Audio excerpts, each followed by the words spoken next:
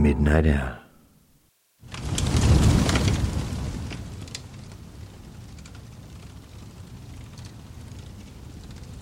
And so, you've come to share the warmth of my fire once more. Welcome. Sit. Are you comfortable? The clock on the mantle has struck 12, and so begins the Midnight Hour. The authors you're about to hear will freeze your blood with their tales of evil spirits, demonic forces, and murderous madmen. We begin tonight's episode with a story about the greed of men, a pirate's treasure, and the devil that protects it. In Washington Irving's tale, The Devil and Tom Walker.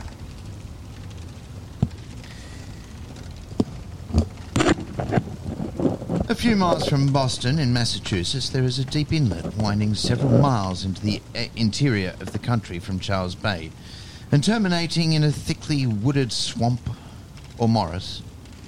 On one side of this inlet is a beautiful dark grove. On the opposite side, the land rises abruptly from the water's edge into a high ridge, on which grow a few scattered oaks of great age and immense size.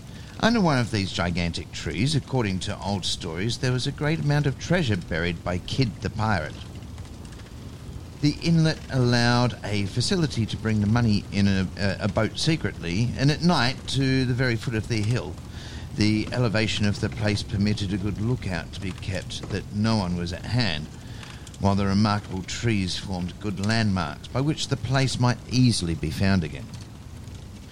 The old stories add, moreover, that the devil presided at the hiding of the money and took it under his guardianship. But this, it is well known, he always does with buried treasure, particularly when it has been ill-gotten. Be that as it may, Kidd never returned to recover his wealth, being shortly after seized at Boston, sent out to England, and there hanged for a pirate. About the year 1727, just at the time the earthquakes were prevalent in New England and shook many tall sinners down upon their knees, there lived near this place a meagre, miserly fellow of the name of Tom Walker. He had a wife as miserly as herself. They were so miserly that they even conspired to cheat each other. Whatever the woman could lay her hands on, she hid away. A hen could not cackle, but she was on the alert to secure the new-laid egg. Her husband was continually prying about to detect her secret hoards, and many and fierce were the conflicts that took place about what ought to have been common property. They lived in a forlorn-looking house that stood alone and had an air of starvation. A few straggling savin trees, emblems of sterility, grew near it. No smoke ever curled from its chimney, no traveller stopped at its door. A miserable horse, whose ribs were as articulate as the bars of a gridiron, stalked about a field, where a thin carpet of moss, scarcely covering the ragged beds of pudding stone, Tantalised and balked at his hunger, and sometimes he would lean his head over the fence, look piteously at the passer-by, and seem to petition deliverance from this land of famine. The house and its inmates had altogether a bad name. Tom's wife was a tall, termagant, fierce and of temper, loud of tongue, and strong of arm. Her voice was often heard in wordy warfare with her husband, and his face sometimes showed signs that the conflicts were not confined to words. No one ventured, however, to interfere between them. The lonely wayfarer shrank within himself at the horrid clamour and clapper-clawing, eyed the den of discord askance, and hurried on his way, rejoicing, if a bachelor, in his celibacy. One day that Tom had been to a distant part of the neighbourhood, he took what he considered a shortcut homeward through the swamp. Like most shortcuts, it was an ill-chosen route. The swamp was thickly grown with great, gloomy pines and hemlocks, some of them 90 feet high, which made it dark at noonday and a retreat for all of the owls of the neighbourhood. It was full of pits and quagmires, partly covered with weeds and mosses, where the green surface often betrayed the traveller into a gulf of black, smothering mud. There are also dark and stagnant pools, the abodes of the tadpole, the bullfrog and the water snake, where the trunks of pines and hemlocks lay half drowned, half rotting, looking like alligators sleeping in the mire. Tom had long been packing his way cautiously through the treacherous forest, stepping from tuft to tuft of rushes and roots, which afforded precarious footholds among deep sloughs, or pacing carefully like a cat along the prostrate trunks of trees, startled now and then by the sudden screaming of the bittern or the quacking of a wild duck rising on the wing from some solitary pool.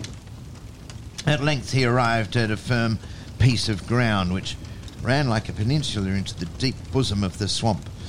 It had been one of the strongholds of the Indians during their wars with the first colonists. Here they had thrown up a kind of fort which they had looked upon as almost impregnable, and had used as a place of refuge for their squaws and children. Nothing remained of the old Indian fort but a few embankments, gradually sinking to the level of the surrounding earth, and already overgrown in part by oaks and other forest trees, the foliage of which formed a contrast to the dark pines and hemlocks of the swamps. It was late in the dusk of evening when Tom Walker reached the old fort, and he paused there a while to rest himself.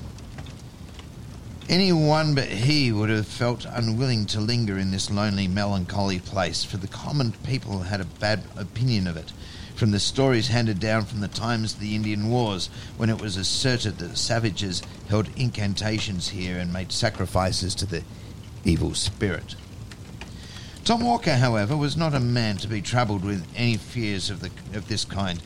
He reposed himself for some time on the trunk of a fallen hemlock, listening to the bodding cry of the tree toad, and delving with his walking staff into a mound of black mould at his feet. As he turned up the soil unconsciously, his staff struck against something hard. He raked it out of the vegetable mould, and lo! A cloven skull with an Indian tomahawk buried deep in it lay before him. The rust on the weapon showed the time that had elapsed since this death blow had been given. It was a dreary memento of the fierce struggle that had taken place in this last foothold of the Indian warriors. Said Tom Walker as he gave a kick to shake the dirt from it. "Let that skull alone," said a gruff voice. Tom lifted up his eyes and beheld a great black man seated directly opposite him on the stump of a tree. He was exceedingly surprised, having neither heard nor seen anyone approach, and he was still more perplexed on observing, as well as the gathering gloom would permit, that the stranger was neither Negro nor Indian. It is true he was dressed in a rude Indian garb, and had a red belt or sash swathed around his body, but his face was neither black nor copper colour, but swarthy and dingy, and begrimed with soot, as if he had been accustomed to toil among fires and forges. He had a shock of coarse black hair that stood out from his head in all directions and bore an axe on his shoulder. He scowled for a moment at Tom with a pair of great red eyes. "What are you doing on my grounds?" said the black man with a hoarse, growling voice. "Your grounds?" said Tom with a sneer. "No more your grounds than mine. They belong to Deacon Peabody." "Deacon Peabody be damned," said the stranger. "As I flatter myself he will be, if he does not look more to his own sins and less to those of his neighbours. Look yonder and see how Deacon Peabody is faring." Tom looked in the direction that the stranger pointed and beheld one of the great trees, fair and flourishing without, but rotten at the core, and saw that it had been nearly hewn through so that the first high wind was likely to blow it down. On the bark of the tree was scored the name of Deacon Peabody, an eminent man who had waxed wealthy by driving shrewd bargains with the Indians. He now looked around and found most of the tall trees marked with the name of the great man of the colony, and all more or less scored by the axe. The one on which he had been seated, and which had evidently just been hewn down, bore the name of Crowninshield. He recollected a mighty rich man of that name who made a vulgar display of wealth, which it was whispered he had acquired by buccaneering.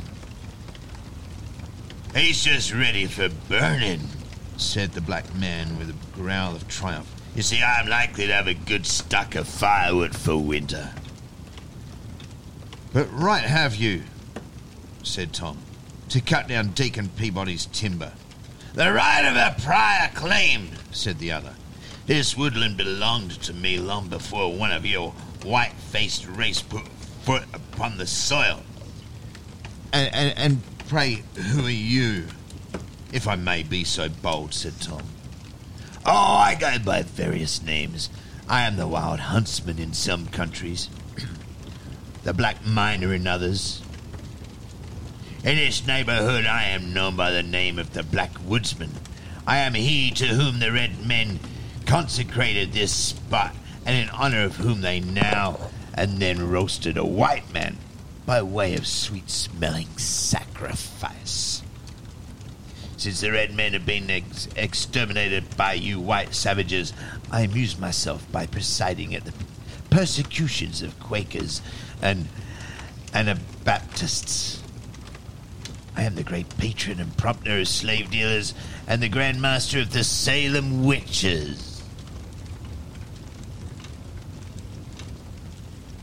The upshot of all which is that, if I may mistake not," said Tom sturdily, "you are he commonly called Old Scratch." "The same at your service," replied the black man with a half-civil nod. Such was the opening of this interview according to the old story, though it is almost too familiar an air to be credited. One would think that to meet with such a singular personage in this wild, lonely place would have shaken any man's nerves. But Tom was a hard-minded fellow, not easily daunted, and he had lived so long with a termagant wife that he did not even fear the devil. It is said that after this commencement they had a long and earnest conversation together as Tom returned homeward. The black man told him of great sums of money buried by Kid the Pirate under the oak trees on the high ridge not far from the Morris. All these were under his command and protected by his power, so that none could find them but such as propitiated his favour. These he offered to place within Tom Walker's reach, having conceived an especial kindness for him, but they were to be had only on certain conditions. What these conditions were may be easily surmised, though Tom never disclosed them publicly. They must have been very hard, for he required them to think of them, and he was not a man to stick at trifles when money was in view. When they had reached the edge of the swamp, the stranger paused. "What proof have I that you have been telling me the truth?" said Tom. "There's my signature," said the black man, pressing his finger on Tom's forehead. So saying, he turned off among the thickets of the swamp and seemed, as Tom said, to go down, down, down into the earth until nothing but his head and shoulders could be seen, and so on until he totally disappeared. When Tom reached home, he found the black print of a finger burned, as it were, into his forehead, which nothing could obliterate. The first news his wife had to tell him was the sudden death of Absalom Crowninshield, the rich buccaneer. It was announced in the papers with the usual flourish that a great man had fallen in Israel. Tom recollected the tree which his black friend had just hewn down and which was ready for burning. "Let the freebooter roast," said Tom. "Who cares?" He now felt convinced that all he had heard and seen was no illusion. He was not prone to let his wife into his confidence, but at this was an uneasy secret. He willingly shared it with her. All her avarice was awakened at the mention of hidden gold, and she urged her husband to comply with the black man's terms and secure what would make them wealthy for life. However, Tom might have felt disposed to himself to the devil. He was determined not to do so to oblige his wife, so he flatly refused out of the mere spirit of contradiction. Many and bitter were the quarrels they had on the subject, but the more she talked, the more resolute was Tom not to be damned to please her. At length she determined to drive the bargain on her own account, and, if she succeeded, to keep all the gain to herself. Being of the same fearless temper as her husband, she set off for the old Indian fort toward the close of a summer's day. She was many hours absent. When she came back, she was reserved and sullen in her replies. She spoke something of a black man whom she had met about twilight, hewing at the root of a tall tree. He was sulky, however, and would not come to terms. She was to go again with a propitiatory offering. But what it was, she forbore to say. The next evening she set off again for the swamp with her apron heavily laden. Tom waited and waited for her, but in vain. Midnight came, but she did not make her appearance. Morning, noon, night returned, but still she did not come. Tom now grew uneasy for her safety, especially as he found she had carried off in her apron the silver teapot and spoons, and every portable article of value. Another night elapsed, another morning came, but no wife. In a word, she was never heard of again. What was her real fate, nobody knows. In consequence of so many pretending to know, it is one of those facts which have become confounded by a variety of historians. Some asserted that she lost her way among the tangled mazes of the swamp and sank into some pit or slough. Others were uncharitable, hinted that she had eloped with the household booty and made off to some other province, while others surmised that the temper had decoyed her into a dismal quagmire, on the top of which her hat was found lying. In confirmation of this, it was said a great black man with an axe on his shoulder was seen late that very evening coming out of the swamp, carrying a bundle tied in a check apron, with an air of surly triumph. The most current and probable story, however, observes that Tom Walker grew so anxious about the fate of his wife and his property that he set out at length to seek them both at the Indian fort. During a long summer's afternoon he searched about the gloomy place, but no wife was to be seen. He called her name repeatedly, but she was nowhere to be heard. The bittern alone responded to his voice as he flew screaming by, or the bullfrog croaked dolefully from a neighbouring pool. At length, it is said, just in the brown hour twilight, when the owls began to hoot and the bats to flit about, his attention was attracted by the clamour of carrion crows hovering about a cypress tree. He looked up and beheld a bundle tied in a check apron and hanging in the branches of the tree, with a great vulture perched hard by, as if keeping watch upon it. He leapt with joy, for he recognised his wife's apron and supposed it to contain the household valuables.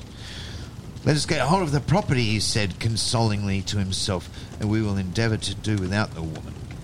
As he scrambled up the tree, the vulture spread its wide wings and sailed off screaming into the deep shadows of the forest.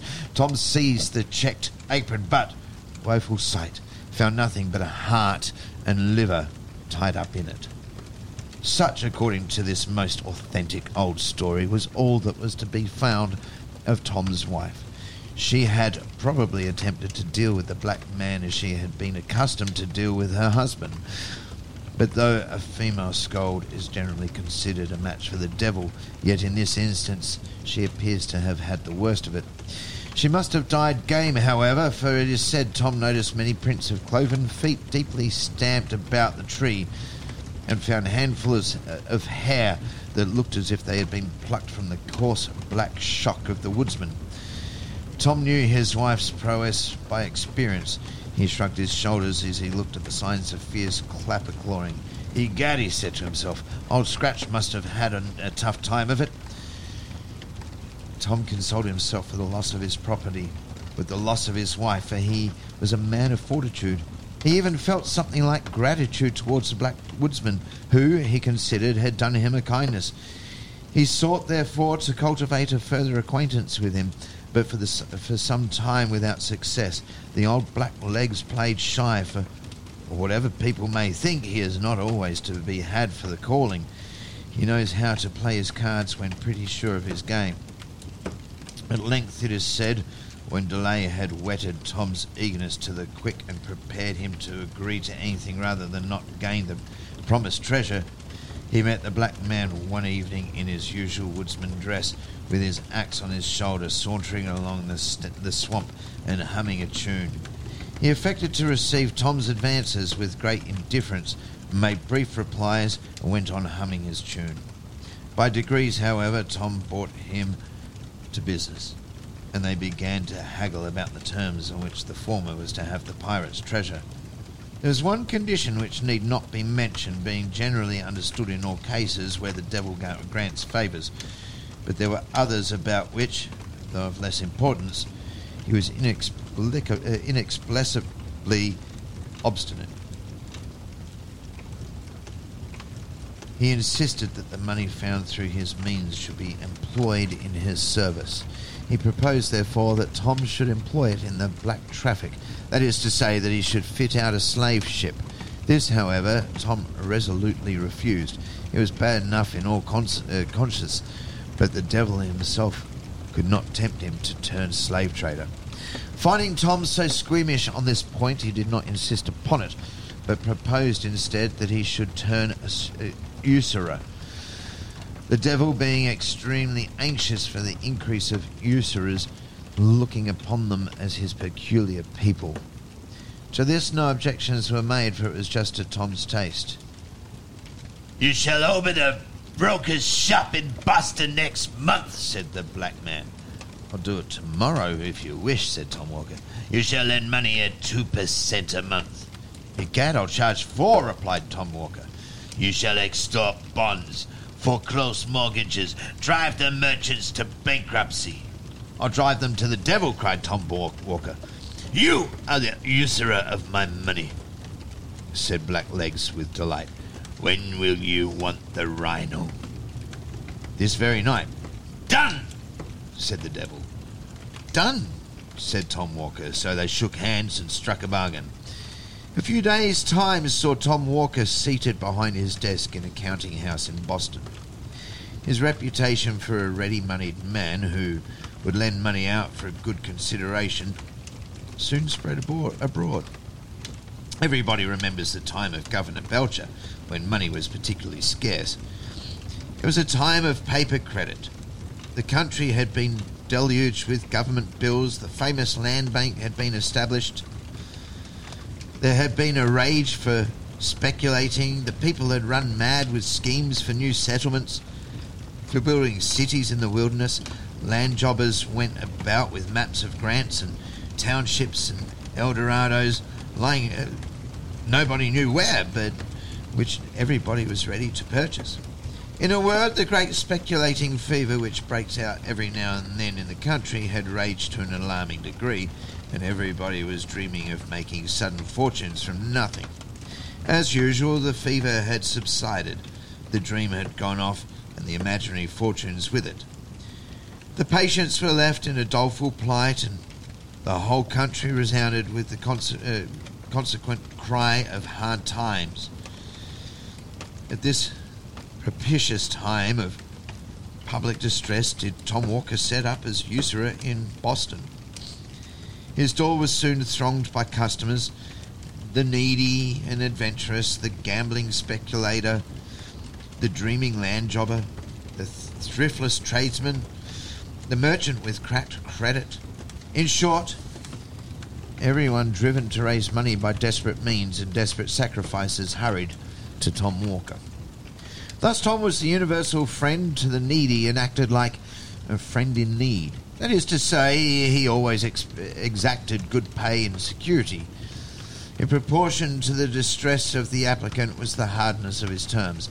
He accumulated bonds and mortgages, and gradually squeezed his customers closer and closer, and sent them at length, dry as a sponge, from his door. In this way he made money hand over hand, and became a rich and mighty man, exalted his cocked hat upon change. He built himself, as usual, a vast house out of ostentation, but left the greater part of it unfinished and unfurnished, out of parsimony. He even set up a carriage in the fullness of his vainglory, though he nearly starved the horses which drew it, and as the ungreased wheels groaned and screeched on the axle trees, you would have thought you heard the souls of the poor debtors he was squeezing. As Tom waxed old, however, he grew thoughtful. Having secured the good things of this world, he began to feel anxious about those of the next. He thought with regret of the bargain he had made with his black friend, and set his wits to work to cheat him out of the conditions. He became, therefore, all of a sudden a violent churchgoer. He prayed loudly and strenuously, as if heaven were to be taken by force of lungs. Indeed, one might always tell when he had sinned, most during the week, by the clamour of his Sunday devotion. The quiet Christians who had been modestly and steadfastly travelling Zionward were struck with self-reproach at seeing themselves so suddenly outstripped in their career by this new-made convert. Tom was as rigid in religious as in money matters. He was stern supervisor and censurer of his neighbours, and seemed to think every sin entered up to their account became a credit on his own side of the page. He even talked of the expediency of reviving the persecution of Quakers and Anabaptists. In a word, Tom's zeal became as notorious as his riches. Still, in spite of all this strenuous attention to forms, Tom had a lurking dread that the devil, after all, would have his due. That he might not be taken unawares, therefore, it is said he was always carried a small Bible in his coat pocket. He had also a great folio Bible on his counting house desk, and would frequently be found reading it when people called on business. On such occasions he would lay his green spectacles in the book to mark the place while he turned round to drive some usurious bargain. Some say that Tom grew a little crack-brained in his old days, and that, fancying his end approaching, he had his horse new shod, saddled and bridled, and buried with his feet uppermost, because he supposed that at the last day the world would be turned upside down, in which case he should find his horse standing ready for mounting. He was determined that the horse to give his old friend a run for it. This, however, is probably a mere old wife's fable. If he really did take such a precaution, it was totally superfluous. At least so says the authentic old legend, which closes his story in the following manner. One hot summer afternoon in the dog days, just as a terrible black thunder gust was coming up, Tom sat in his counting house in his white linen cap and India silk morning gown. He was on the point of foreclosing a mortgage by which he would complete the ruin of an unlucky land speculator for whom he had professed the greatest friendship.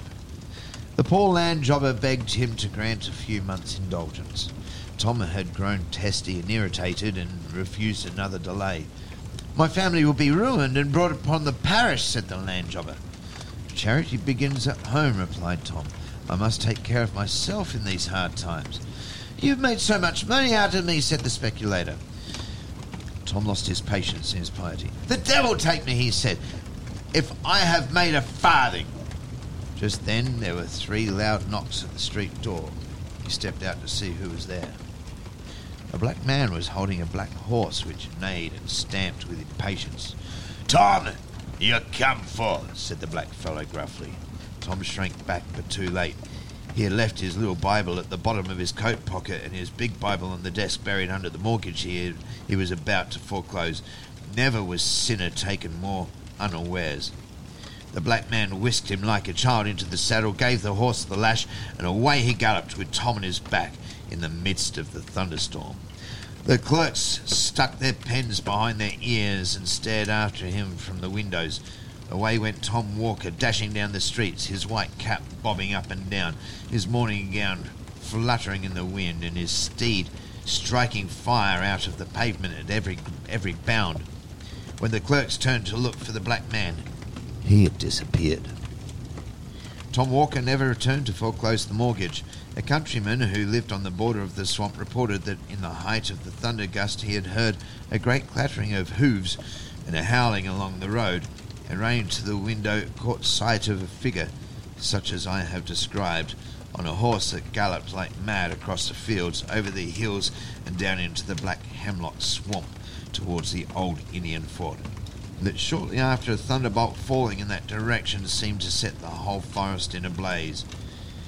The wood people of Boston shook their heads and shrugged their shoulders. They had been so much accustomed to witches and goblins and tricks of the devil in all kinds of shapes from the first settlement of the colony, that they were not so much horror-struck as might have been expected. Trustees were appointed to take charge of Tom's effects. There was nothing, however, to administer upon. On searching his coffers, all his bonds and mortgages were reduced to cinders. In place of gold and silver, his iron chest was filled with chips and shavings. 2 skeletons lay in his stable instead of his half-starved horses. The very next day his great house took fire and was burned to the ground. Such was the end of Tom Walker and his ill-gotten wealth. Let all gripping muddy brokers lay this story to heart. The truth of it is not to be doubted. The very hole under the oak trees whence he dug Kid's money is to be seen to this day.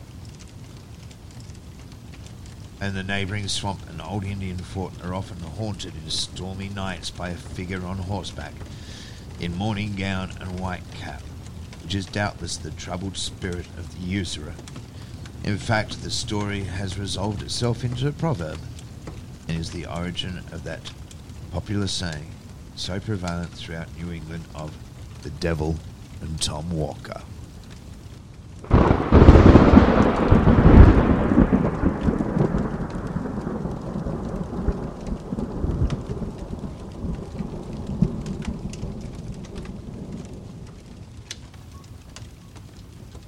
Welcome back to the Midnight Hour. Once upon a time there was a young priest named Kenji. He lived in a small village in the mountains of Japan. Kenji had a happy life. He loved his family and friends, and he was passionate about his work as a priest. Kenji was walking through the mountains when he was caught in a storm. He was soaked to the bone and exhausted. He didn't know what to do. He was afraid of getting lost or even dying in the storm. Suddenly he saw a light in the distance. He stumbled towards it and soon found himself in front of a small hut. An old woman opened the door and Kenji was struck by her kind face. Come in, she said. "You must be freezing." She stepped inside, and the woman closed the door behind him. She led him to a fire and gave him some food and water. "Thank you," Kenji said. I don't know what I would have done if you hadn't found me." "It's nothing," the woman said. "I'm just glad I could help." Kenji ate and drank, and soon he began to feel warm and drowsy. He lay down on the floor, and soon he was asleep. The next morning, Kenji woke up to the smell of cooking food.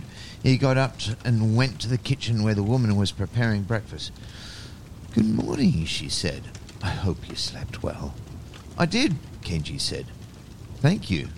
After breakfast, Kenji thanked the woman for her hospitality and set off on his journey.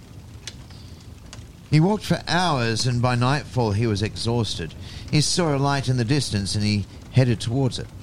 As he got closer, he saw that it was the same hut from the night before. He hesitated, but then he knocked on the door. The woman opened the door, and Kenji was surprised to see that she was not the same woman he had met the night before. This woman was old and ugly, with long, sharp teeth. "What do you want?" she asked, her voice like nails on a chalkboard. I was just wondering if I could stay here for the night," Kenji said. "Of course you can," the woman said. Come in, come in." Kenji stepped inside, and the woman closed the door behind him. She led him to a room and told him to make himself comfortable. Kenji lay down on the bed, and soon he was asleep. He dreamed that the woman was standing over him, her teeth bared. He woke up in a cold sweat, and he knew that he had to get out of there. He got up and quietly opened the door. The woman was nowhere to be seen. He crept down the hall and out the front door. Kenji ran as fast as he could, but the mamba was faster. She caught up to him and grabbed him by the neck. She lifted him up into the air and held him there, choking him. Kenji struggled to breathe. He tried to break free, but a mamba was too strong. He felt his vision start to blur. He knew that he was going to die. The mamba opened her mouth and bared her teeth. She was going to eat him. Kenji closed his eyes and waited for the end. With nobody there to help or protect him, Kenji's life slipped away as the mamba feasted upon her prey. His final moments were filled with terror and despair. In time, word spread about Kenji's gruesome fate at the hands of the mamba. The villagers mourned their loss and became ever more cautious when venturing into the forest.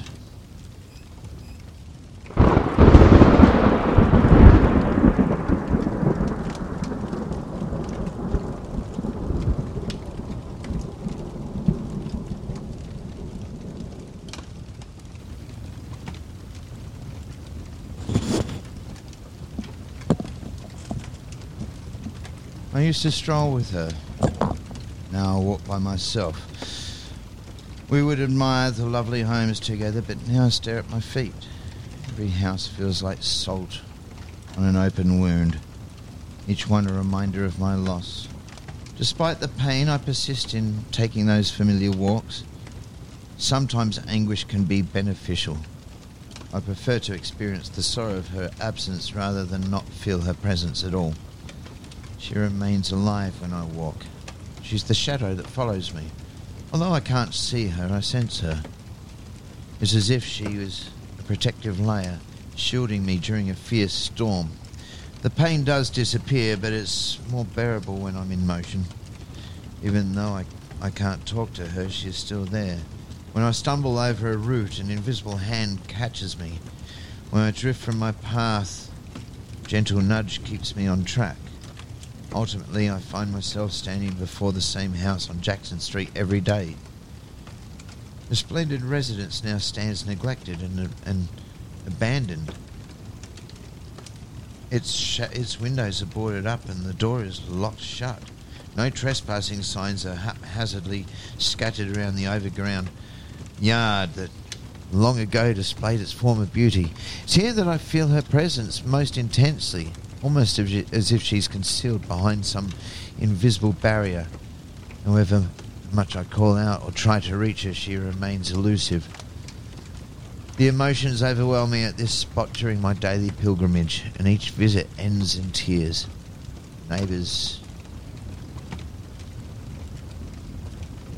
admire with caution and suspicion, but concern for their opinions has long since faded away. standing as an old man weeping for the one he lost. Let them believe what they will. She was worth every single tear. Feeling a gentle touch on my shoulder, I look up to find the front door of the house wide open with light streaming out.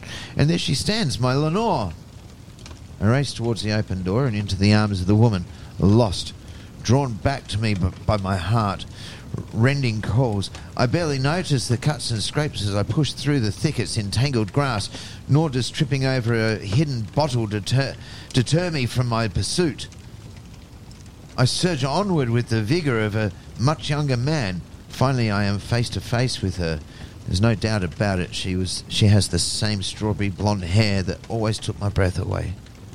Styled in a French braid, complemented by a daisy tucked behind her left ear. Time appears to have turned back the 2 decades on her face.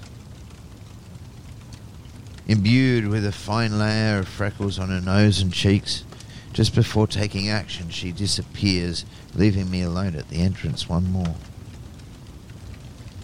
I surveyed the hallway, observing that it is fully furnished, without any signs of dust or decay. The parlour looks immaculate. To my surprise, I hear piano music.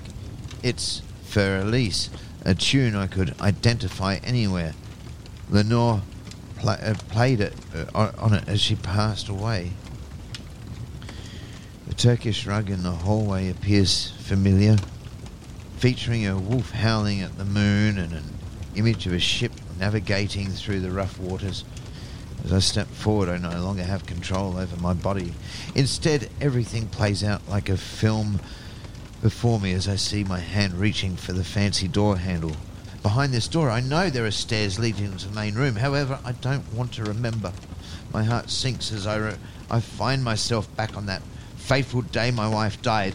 Upon reaching this realization, my treacherous hand flings open the hallway door against my will. Desperate for control and avoiding what's next, my eyes unwillingly widen at the sight of the back of sweet Lenore's head, that cursed daisy resting behind her ear. Oblivious to my presence, she continues to play. Despite not wanting to know what transpires next, my feet betray me and move me forward, up one step and then another. In no time, half the steps are behind me now. I catch a glimpse of her back. She wears a flower-patterned dress adorned with hummingbirds, sipping on nectar for Elise builds in intensity as it approaches its peak. And I spot him lounging nonchalantly in my chair, savouring my whiskey with his shirt partly undone. Unbridled anger flares within me. Once more I glance left and right, spying my cavalry sabre displayed on the wall. Although aware of the outcome, I am powerless to relinquish my grip on the sword, my hand turning white from holding it so tightly. I watch helplessly as, sword raised, I march up behind her. The climax of Für Elise coincides with my arm swing, striking her left shoulder blade. The music ceases in a cacophony of disharmony. Suddenly I scream in anguish and curse my uncontrollable temper while witnessing her fall off her seat. Without hesitating, I confront the man just beginning to look up from his relaxed position in my chair. My sword pierces his right abdomen, producing a single yell before my next swing connects with his throat. I am horrified by the blood gushing from his almost severed neck. My hands are crimson, and I feel a damp stickiness covering my face. But I can't control my own limbs as they repeatedly swing, cutting the man into pieces. I try to shut my eyes, but they won't obey, forcing me to witness his hand being severed. I observe his insides spilling out of his abdomen, and I clear his head, watching his brain matter seep out from the sides. To my horror, I hear a choking sound emanating from behind me. I turn around, dreading what I am about to see, yet unable to prevent it. I see Lenore's face directed at me, attempting to speak with blood droplets trickling out of her mouth. The words don't need to be heard. I understand her pleas. Please, no more! Compassion fills my heart while my own denied tears linger. Please don't let this happen, I scream at myself helplessly. As I gradually approach my estranged wife, the blade edges a sinister trail on the marble floor. Ruthlessly, my arm swings once, twice, and then thrice! with the blade until darkness envelopes at last. Control over my body returns. As I gaze around, I see the defaced grand hall bearing an ugly gash in its marble floor. There was dismembered body lying there with death, filled yet strangely alive eyes. I witnessed the abomination that was once my wife struggle to stand up. Her left eye falls from its socket like molten liquid, streaking down her face, while blackened blood oozes from her wounds. Her remaining eye meets mine, and a disgusting slurping sound, she says, "You will never forget what happened here. Prison wasn't enough for you.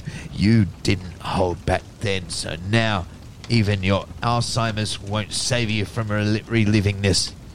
Should we do this again tomorrow, my love?"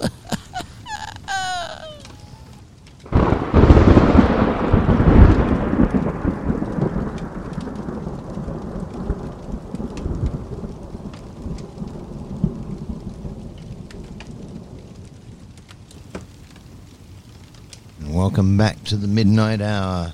As I promised, we're about to hear from Vincent Price as he brings James Poe's classic story about an actor on the verge of total insanity to life in Rave Notice.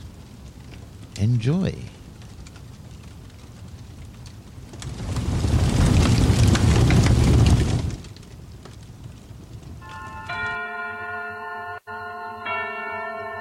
Suspense. And the producer of radio's outstanding theater of thrills, the master of mystery and adventure, William N. Robeson. The dream of every actor is the perfect performance. The performance that brings the audience to its feet, shouting bravo, and brings the critics to their knees with rave notices. But audiences, critics, and playwrights, being what they are, this dream is seldom realized. In the upcoming suspense story, however, it is, with some startling results. Listen then as Mr. Vincent Price stars in Rave Notice, which begins in just a moment. And now, Rave Notice, starring Vincent Price. A tale well calculated to keep you in suspense.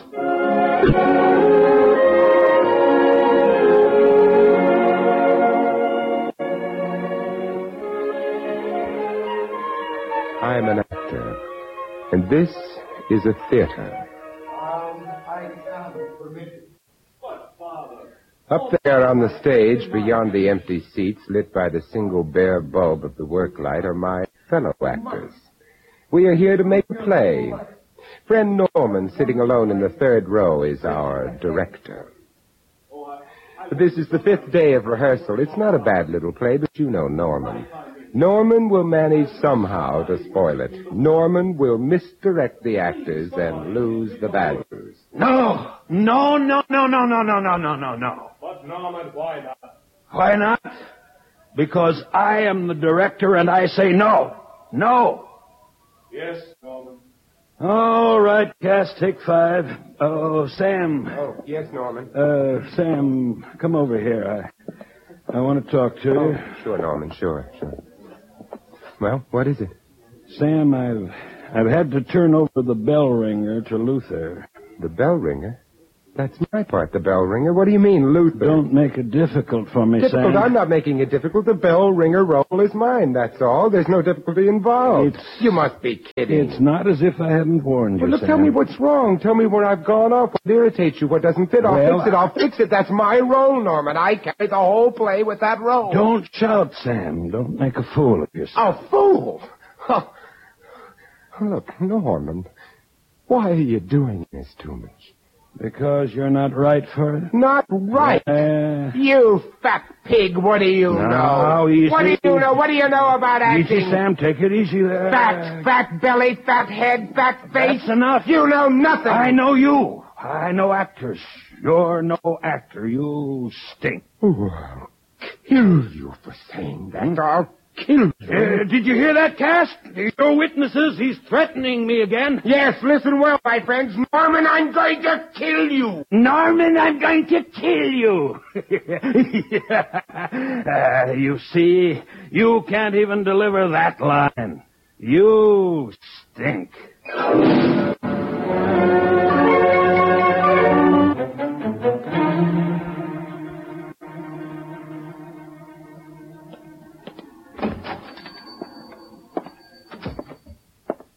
Yes, gentlemen. I want to buy a gun.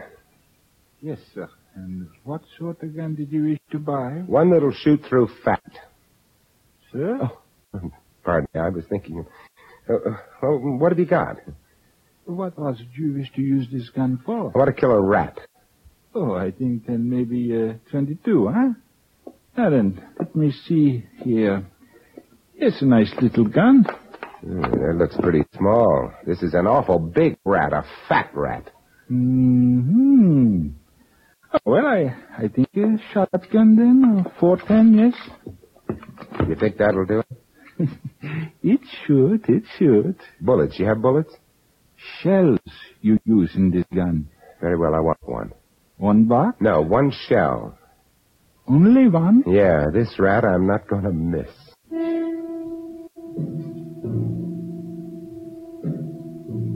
It's time now. He would come out of the stage door and he'd walk this way through Schubert's alley on his way to Sardi's for a drink. I slide the gun out from under my coat and I wonder. Heart or belly? Heart or belly? Belly. Belly, yes, his cultivated paunch fatted with actors' hearts. Here he comes, on cue for his exit. Goodbye, Norman. Sam! I'm shot. Norman, you're dying. Please, somebody call an ambulance, please. Is this how you play your death theme, Norman? You're dying, Norman. Play it. Play it! He didn't die right away. He just lay there in Schubert's alley and bled. And then they took him to the hospital and they took me to Tombs prison and they got me a lawyer. I suppose when he dies, I become a murderer, huh? Yes. They'll electrocute me. Yes? I must have been crazy. I thought of that. What do you mean? Temporary insanity. I thought we might plead that. Well, why don't we? Because you threatened him before witnesses at least twice, went to a store, chose a gun with great care, waited for him to appear. You did all this, and you shot him. Well, that's right, I did. That's premeditated murder. First-degree murder. So the temporary insanity thing is out. Huh? Way out. The, only other thing I could think of is, if we could prove you were insane all along. What would happen? I mean, what would happen if I were? Then they couldn't execute you.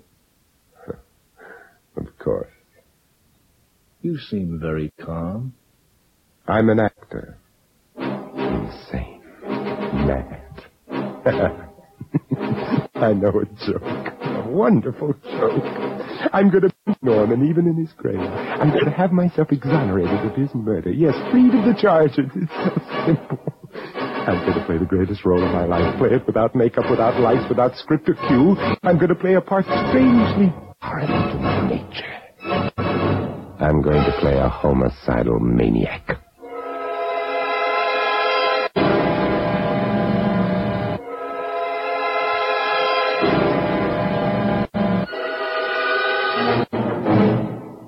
In a moment, we continue with the second act of Suspense. And now, starring Vincent Price, Act 2 of Rave Notice.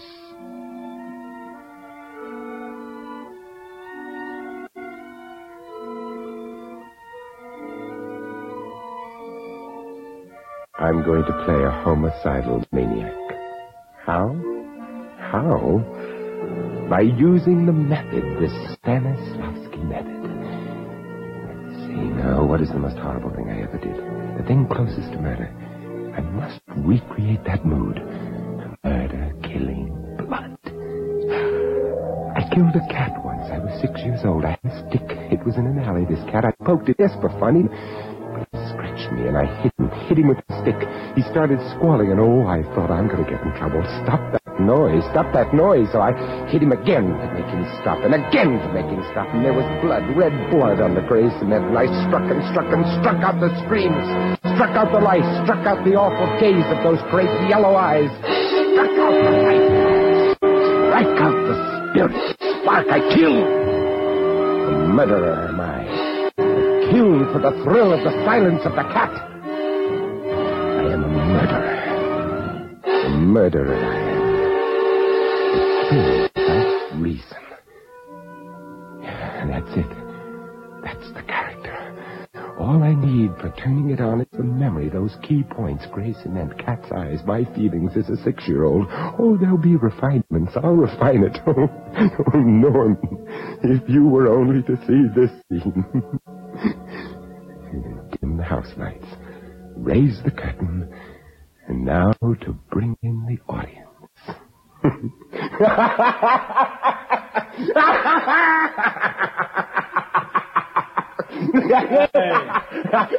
Hey, you. Who, may I ask, are you? Huh? What's going on down here, Murph? I don't know. Who are you? Who are you? Who are you? Who are you? Come on, now, will you, Mark? I asked a civil question, I expect a civil answer. Who are you? Who are you? Who are you? Who are you? So nice and quiet for a while. Just answer my question. That's all I ask, and that's not much for a hero to be asking now, is it? You don't know who we are. I think he's putting on an act. Hey, don't turn your head away. We know you hear us. Yeah, leave him be. You think he's kidding? Who cares? Yeah. That was very weak. You can do better than that. You're supposed to be a murderer, a homicidal maniac, so what's the emotion? Guilt. You've got to be guilty, guilty. Smear yourself with the stuff. Guilty, bloody hands, guilty, and you want to be punished. Yes, punish yourself. That'll do it. But it'll hurt. So what? Not like it hurts when they shave your head and slit your trousers and strap you to your seat. Let's see, 10,000 volts coursing through this poor player's frail body. Murderer. Guilty. You should be punished. 1, 2, 3. Curtain going up. I'm guilty. There's blood on my hands, blood and filth and disease. I smashed him on the gray cement and smashed him. I murdered him. I'm a murderer. I confess it. It. Oh, look, I want to confess to purge myself of this guilt. Oh, come on. I am guilty, Peter. I smashed him. What are you getting so worked up about? The guy ain't even dead yet. Not dead. He is dead. He's been dead these past 36 years. 36 years. Oh, if you don't punish me, Hey, what are you doing? Hey, will you quit beating your fist against the wall? I am guilty, and I shall be smashed as he was smashed. Hey, your hand, you're going to bust your hand on that wall I shall be smashed. It is written. You know the writing in blood that lies across the counterpane in the bed under the window when little boys are supposed to be far away in slumberland. Mahoney? Yeah? Get the doctor. This guy flipped. Good.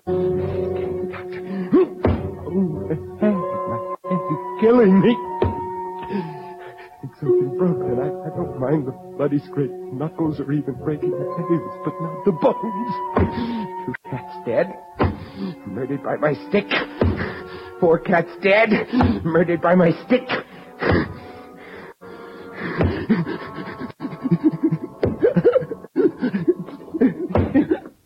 How long has he been doing it? About 15 minutes, Doctor. I see. All right, now you can stop that. I don't stop. I don't look. I keep right at it. I'm keeping apart. Murderer. Guilty. Stop it. But I'm paying a price. Stop it. I am buying my way out of the electric chair. All right, grab him. No, please. I want to pay. I'm the guilty one. I want to pay my debt to society. Hold him. No, let me go. I must pay. Steady. This'll quiet. Hypodermic needle. An injection. It'll knock me out. I can't act if I'm unconscious. I can't play my part. It's my guilty part. It's got to hurt myself. Got to hurt myself.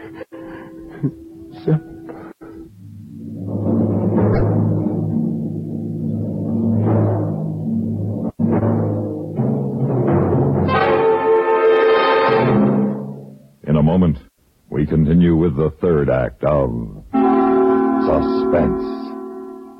And now, starring Vincent Price, Act 3 of Rave Notice.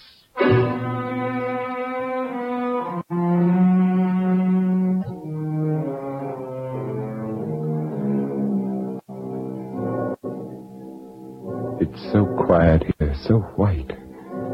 Such sweet stillness and peace.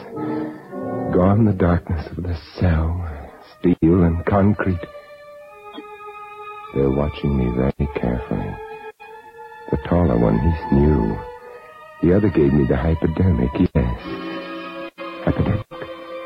How long have I been out? Did I say anything while I was out? Perhaps if I keep still, they will let me know. Definite suicidal tendency, Doctor? Well, to put it another way, obsessive guilt with a compulsion to self-destruction. Nothing new about that. Look, he's opening his eyes. Hello? You awake? Who are you? You remember me, don't you? No.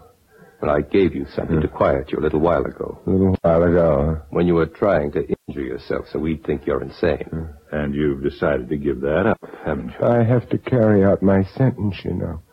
Well, how will you carry out your sentence? Be smashed. I'm to be smashed as I have smashed the cat.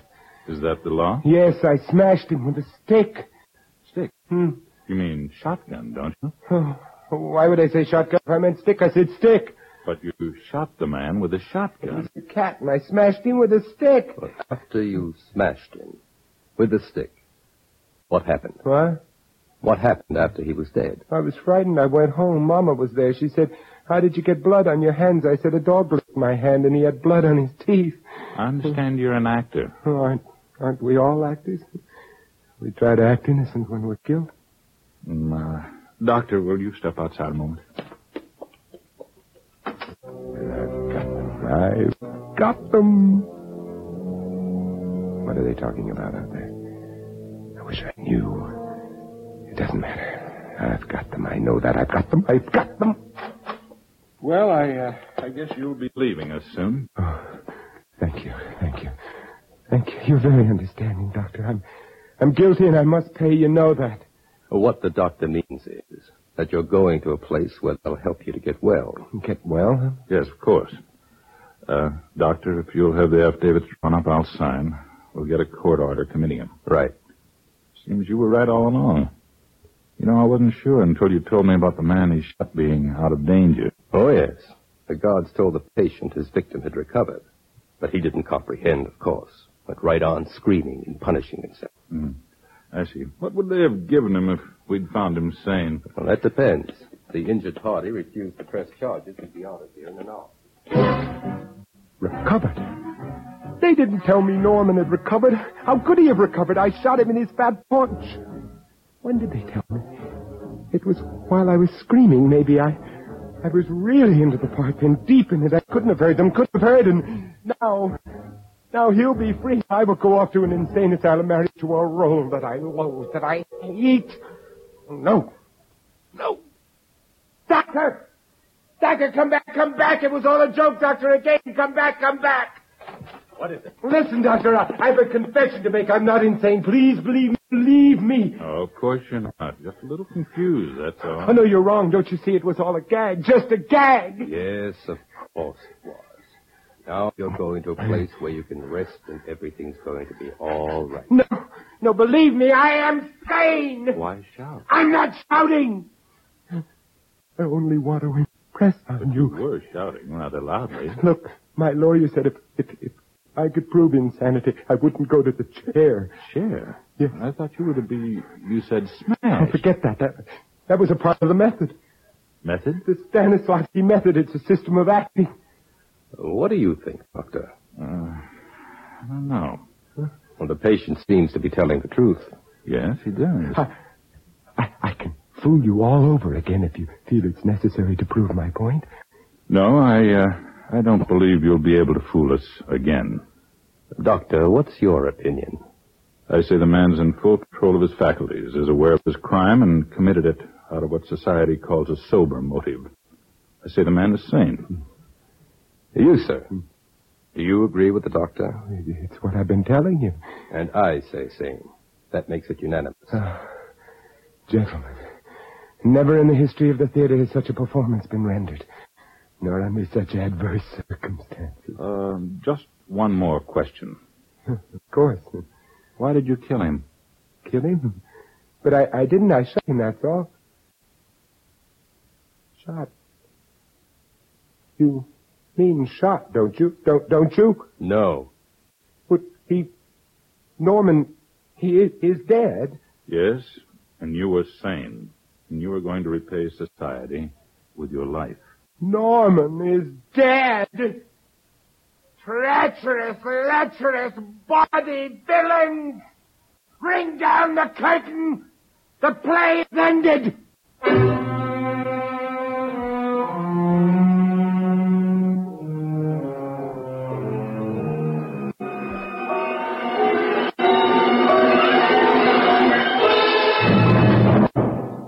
Suspense, in which Vincent Price starred in William N. Robeson's production of Rave Notice by James Poe.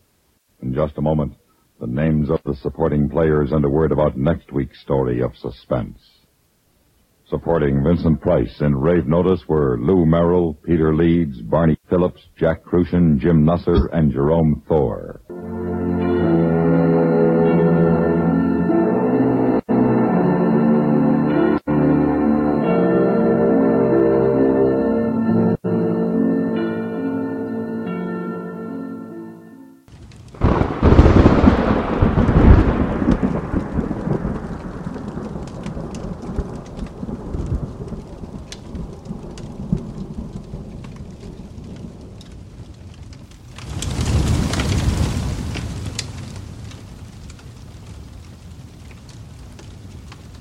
Welcome back to the Midnight Hour.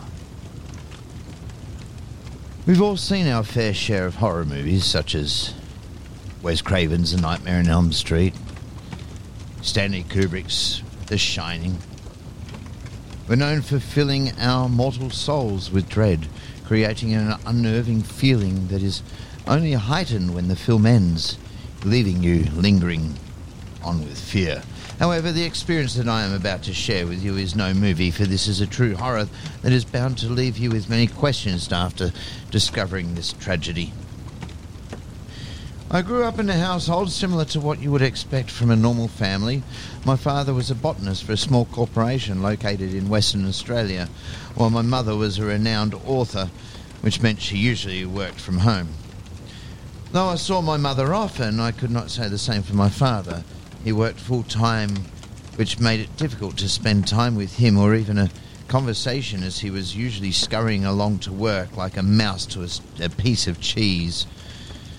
On the days I did get to see him, however, my father would usually discuss with me his latest findings at work or spark up some small-talk conversation, like asking about the weather or how my day was going. One day, however, there was something different about him. When my father returned home from work that evening, I was surprised to see how excited he was. He paced around the room as he was explaining to me the reason for his current state. You see, my father usually shared with me his findings because I myself would like to follow in my father's footsteps, as organic plant life has proved to be an increasingly interesting subject matter that I wish to one day work in an environment full of thriving plant life.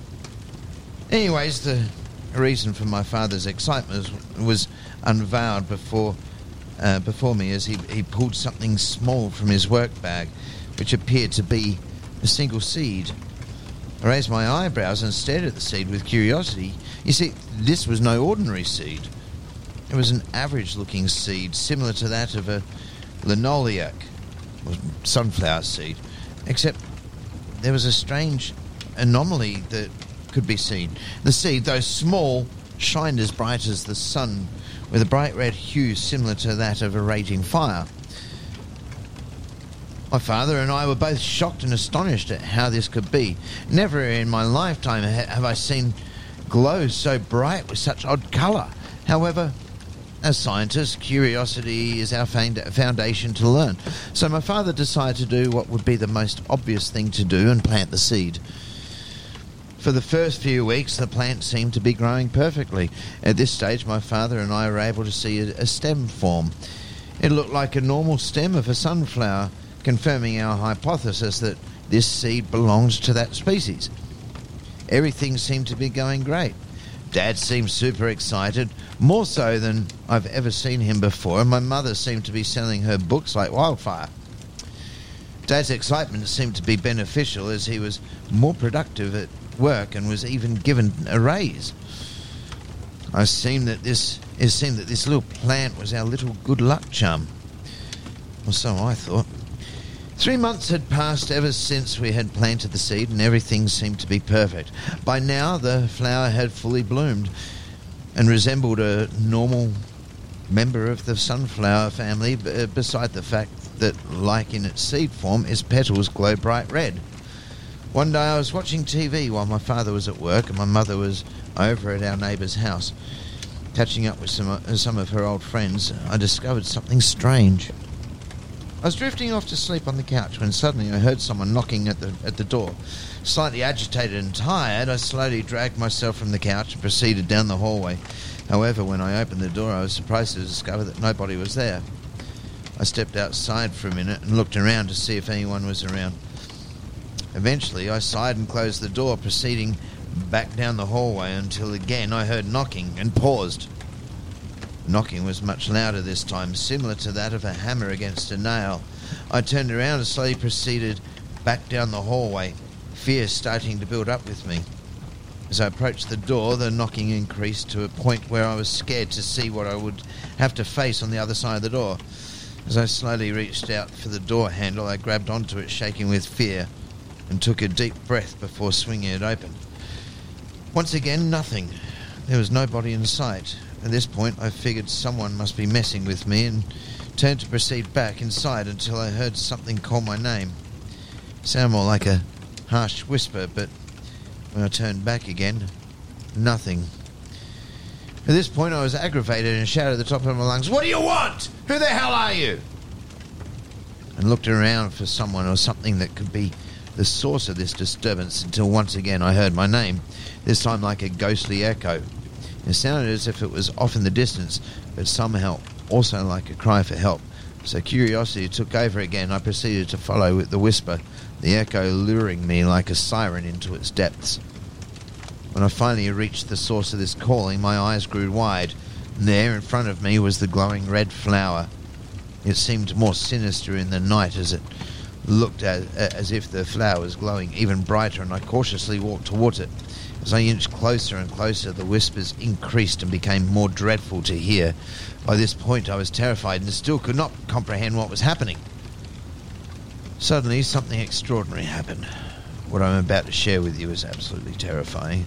The flower, in all its glory, turned to me slowly, and in the middle of its petals I saw a sinister face, its eyes human-like with black pupils and a human mouth with teeth as sharp as knives. Suddenly the flower bloomed rapidly and grew to such a great size that it was nearly as tall as the second story of our house. Suddenly the petals on the stem seemed to form what appeared to be cocoons. At this point I freaked out as the devilish face stared into my soul, not knowing what this monstrous beast had in store for me. I tried to sprint as fast as I could, but as soon as I began running, a root from the ground sprang up and twisted around my leg, dragging me to the ground. I screamed in fear and and grabbed the grass as I desperately tried to escape. However, this was to no avail, and eventually the thing dragged me into the air, and I was forced to witness what this horrid thing was going to do to me. Suddenly, the cocoon began to shake rapidly back and forth and disconnected from the plant, falling hard onto the ground. I looked at the somewhat translucent thing and saw what appeared to be a silhouette of a woman inside. Suddenly, the thing stuck its hand out from the cocoon like a zombie rising from the dead, and I screamed in fear as this thing began to unravel itself and peel its way from its enclosure. I saw the figure in full view, however, my eyes went wide. There, standing in front of me, was none other than me. However, this copy was not as similar to the original as it was entirely made out of organic plant life. Its hair made out of long wavy vines and body of bark and birch. Its eyes were also as black as the night and contained the same similar grin that its host had. The thing slowly walked over to me, and when it reached about a foot away from me, leaned in to stare at me with those soulless eyes before grinning wickedly, showing off its sharpened teeth. "Your life is mine," it said. And I found myself in a struggle and screaming for my life as the thing grabbed me and carried me over to its host, which then grew another slimy alien-like cocoon that ripped open down the middle and opened as if it were a door to a great hall. Suddenly the thing threw me in the cocoon, and the enclosure sealed itself with me inside. I panicked, but to no avail. My life was over. I was now trapped inside this thing with no way to escape. The monster seemed to be satisfied with its meal, and slowly I felt myself becoming weak. Skin became prickly and hard, and my hair began to fall out of my head until there was nothing left.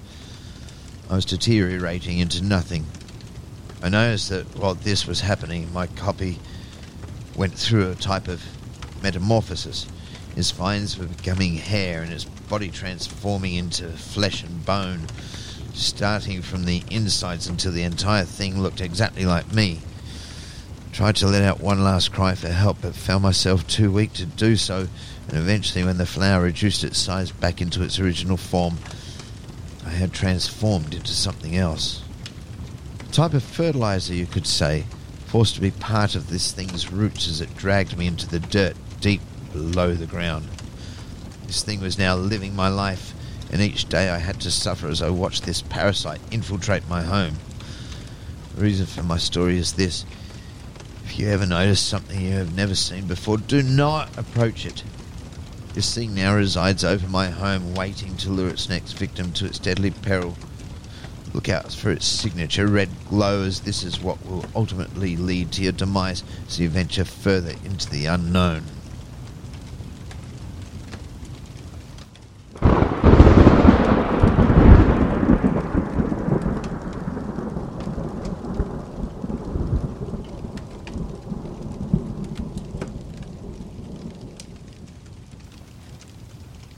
And now we go into our body bags. I like calling it the body bag. It's the mail bag. And this one's from Sarah S. She writes, I have a little ghost girl in my house named Barbara. Sometimes she turns the radio on when my niece is dancing, and once she stops, Barbara turns the music off until she dances again. She must like my niece, because one day after she had woken up, my niece came into the other room and told us that someone said good morning to her. But nobody else had been in her room. Barbara also communicated with me and some of my friends when I was little. We were playing outside and two of the girls decided to go back into their house. Once they returned, they said that they had seen someone wearing all white float past them. Well, thank you for that, Sarah. I'm sure she's not there to cause any problems. She's probably a little girl who used to reside in your house and just wants to be friends. And this one is from Jackie D. We keep anonymity when requested. This one's from Jackie D, who also wanted anonymity. As a kid, my stepsister always told me that there was a little girl who'd run around in the attic and keep her up at night. She said the girl would also come to her bedside and ask her to play. I always thought she was pulling my leg. It wasn't until years later that I finally believed her. The first summer after all of my siblings moved out, I spent a lot of days at home alone.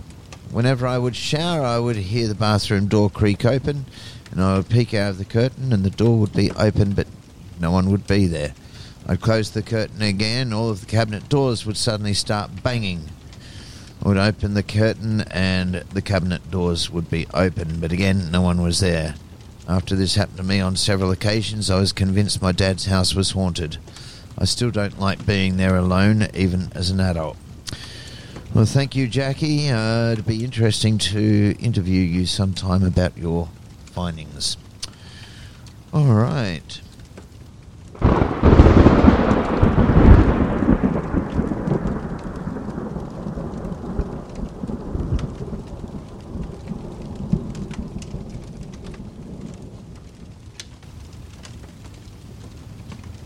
And now, dear listeners, some campfire stories. Please gather around. Susie loved dolls. In fact, one entire wall of her bedroom was dolls. Shelf upon shelf, she had 24 dolls that she named and loved. One day, while out shopping with her mother, they passed a new doll shop. The store window was filled with dolls, all dolls Susie wanted. But the best doll of all was sitting by herself in the corner, with curly strawberry blonde hair, pale blue dress, and black shoes. She was definitely the prettiest. Try as she might, Susie's mum didn't want to buy her the doll or even set foot into the shop. Shop after shop, Susie's mum looked at endless shelves of vases, paintings, and boring clothes. At night, when she got home, she wished that the doll could be hers and only hers. She'd give anything. The next morning, Susie woke up to find that the strawberry blonde doll was sitting on the shelf. Only no other dolls were touching her, as though they were afraid of her. She ran into the kitchen to ask her parents when they bought it, but nothing greeted her except silence. In her arms, she heard the doll softly giggle.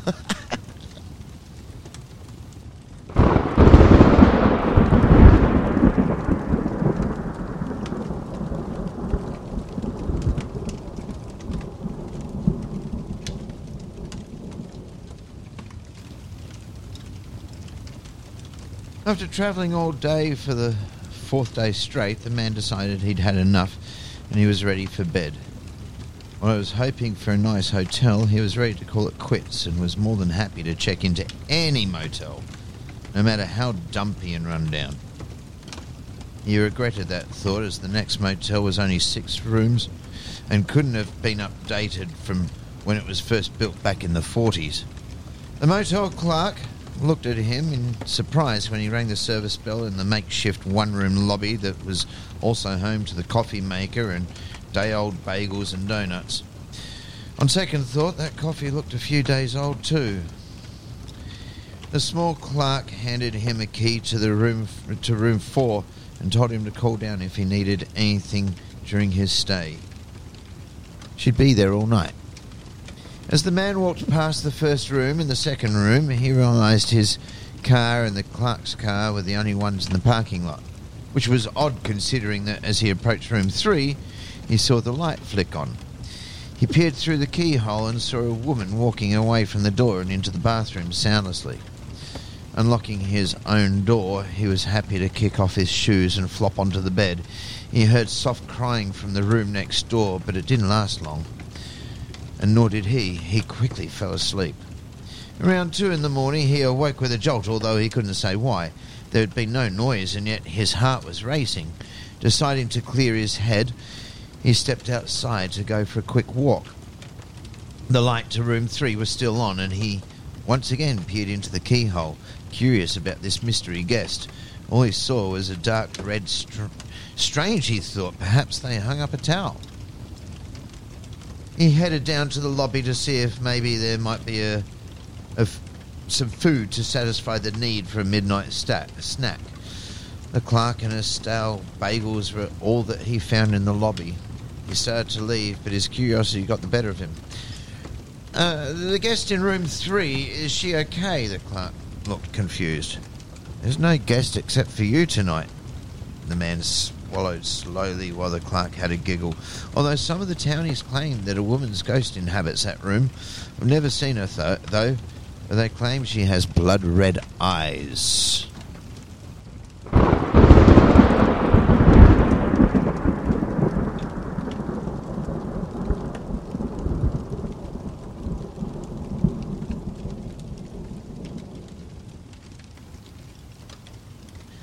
One summer at a camp in the Adironbacks, a young boy was excited for his first sleepaway camp, ready for adventure and to make friends. The first few The first week flew by. Terry wrote home telling his parents and brother of all his cool new friends, his archery skills, and how fast he could swim the dock in the middle of the lake now. During the counsellor's usual bunk checks around midnight, Cole flashed his light through bunk 8 and saw Terry's bed was empty. Cole quietly left the cabin so as not to wake the other campers and headed to the counsellor's cabin. "Guys," Cole said breathlessly, "Terry is missing." The group grabbed their sweatshirts, boots and flashlights and headed into the woods. Cole yelled, "Terry! Terry! Terry!" over and over. His voice grew quieter until it was nothing more than a distant whisper. Another group of counsellors found Terry behind the cabin, sleeping soundly after a sleepwalking journey. Cole never returned, but some say you can still hear him looking for the camp to this day. Terry!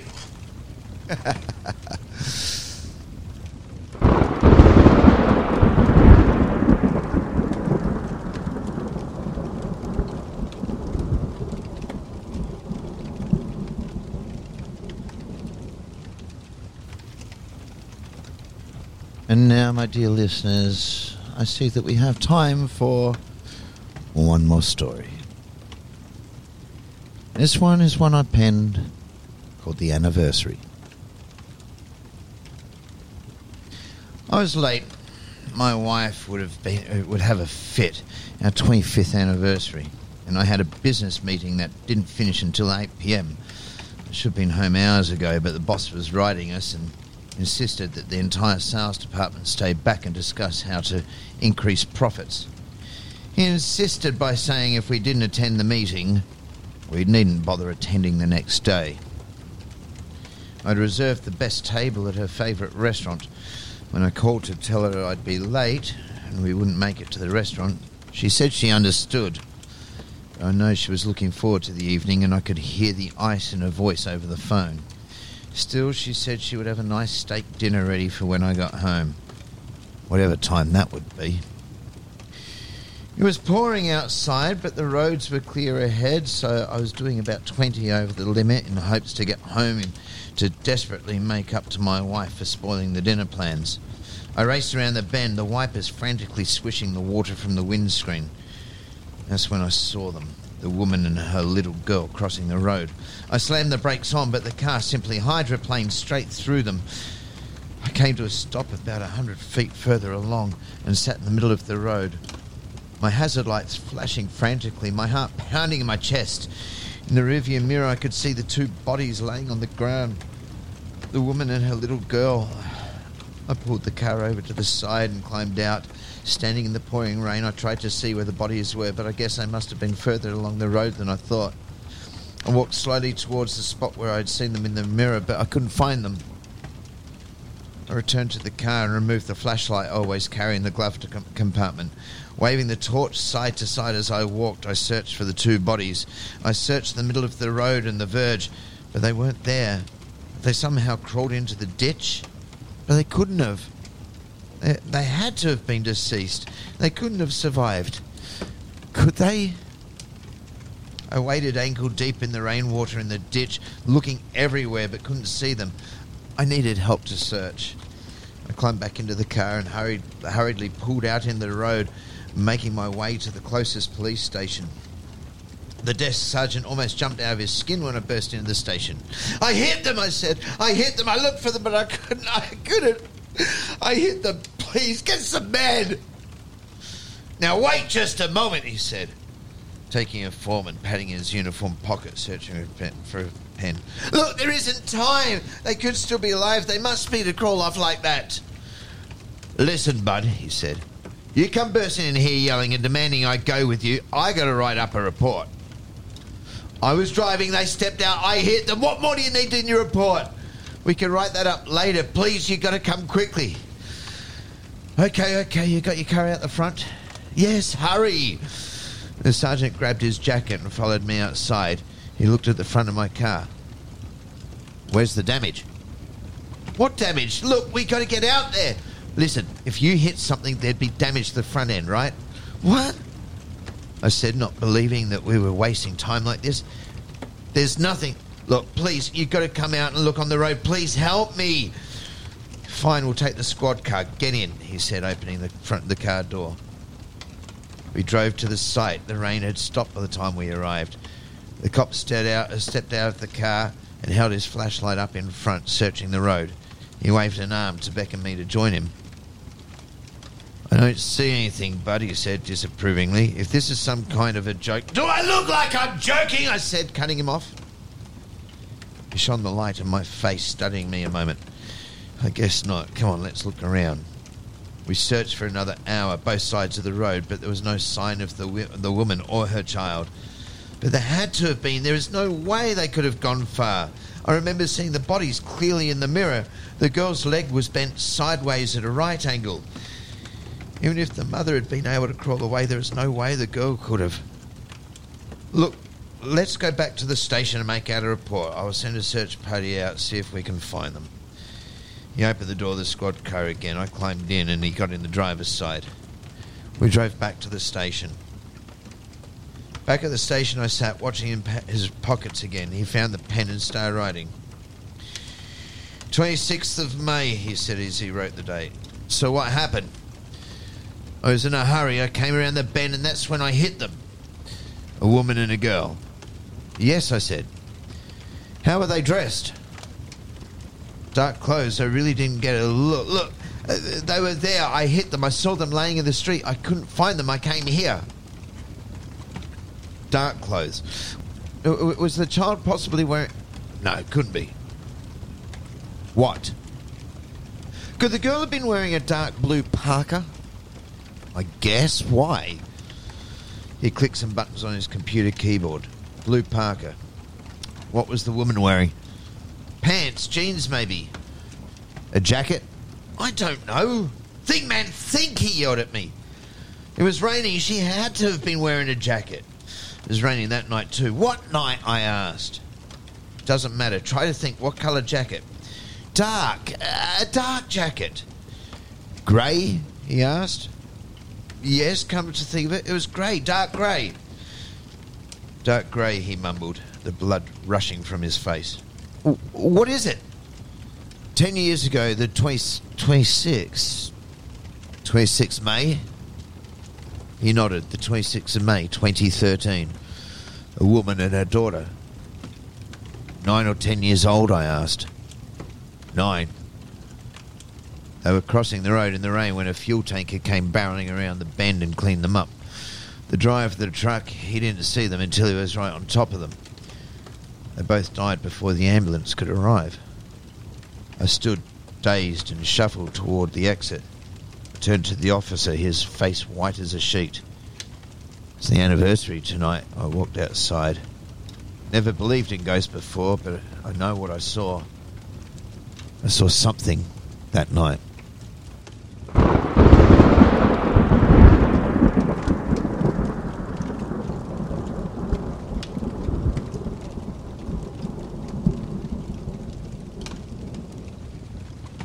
And now, my ghoulish guests, I bid thee a fond farewell.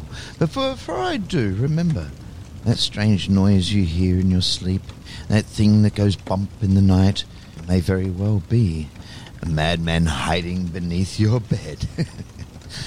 Pleasant dreams.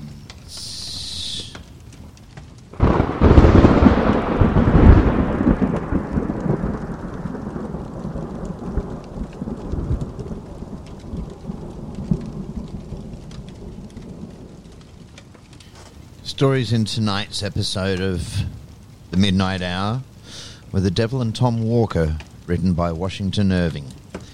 The Woman, written by Brenton Fole. The Wife, written by Brenton Fole. Rave Notice, starring Vincent Price, a dramatisation of a story originally written by James Poe. The Seed, by Brenton Fole. The Anniversary, by Brenton Fole. Urban Legends, A Cursed Doll, Motel Keyhole, and The Missing Camper. Thank you to Sarah S. and Jackie D. Remember, if you have any experiences with the supernatural, paranormal, the unknown, we would love to interview you. And also, if you have any short stories you would like to share with us and have read over the radio, we'd be glad to read them out as well. All emails should be sent to info@iplradio.org.au. Thank you. Good night. See you next week.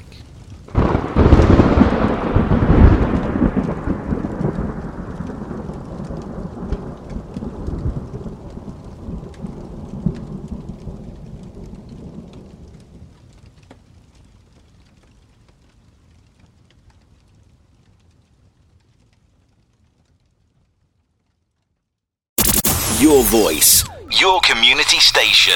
You are listening to IPL Radio.